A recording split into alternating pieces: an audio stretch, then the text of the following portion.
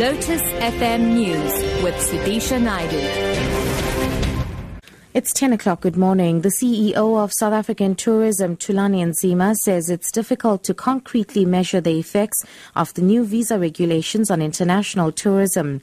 Speaking during a tourism committee meeting in Parliament, Nzima says while they have no figures yet, they have picked up on negative effects. He says they are busy collecting data. Very important information that we are collecting now is about the number of people who get turned back by airlines at the airports because the documentation is doubtful.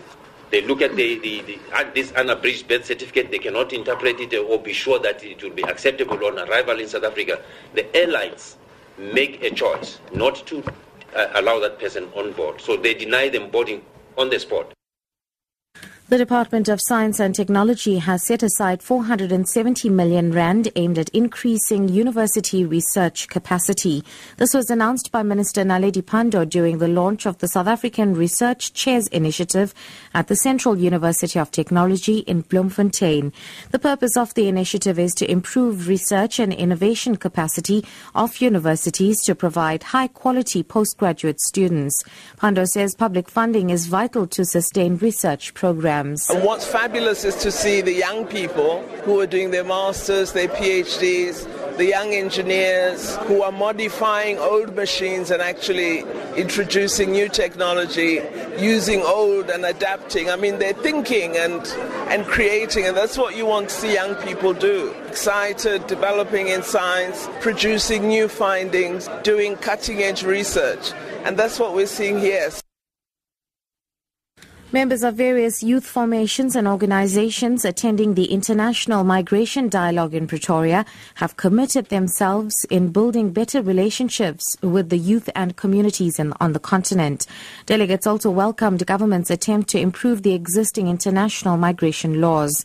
In unison, the international dialogue delegates urged African governments and people to work together in promoting and creating a new social cohesion and economic dispensation. A lot of young people in South Africa are taking the issue of social integration seriously, and we all are aspiring to see a more united Africa and to see the integration of the various communities that exist, especially in the Southern African Development Community.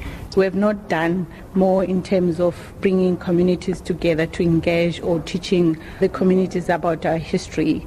I think we need to have more cultural exchange programs. And wrapping up abroad, the Chinese authorities have declared a 3-kilometre evacuation zone in the city of Tianjin because of fears of chemical contamination following Wednesday's massive explosions. The number of people known to have died in the explosions has risen to 85 and more than 700 people were injured. The BBC's Joe Floater reports. 3 days on and the crisis in Tianjin is still not over. Detonations have been heard at the port today as cars damaged in the original explosion have burst into flames. And the fear of further chemical contamination has led the authorities to widen the exclusion zone to 3 kilometres. The death toll has risen as rescue teams have worked their way closer to the centre of the disaster. A quarter of the dead are firefighters, the first responders caught up in the terrible explosions on Wednesday night. But this morning, incredibly, military chemical specialists wearing protective suits have found a man still alive just 50 metres from the site of the explosions. Top story, the CEO of South African Tourism, Thulani Nzima, says it's difficult to concretely measure the effects of the new visa regulations on international tourism. I'm SUDISHA Naidu for Lotus FM News. There's more at 11.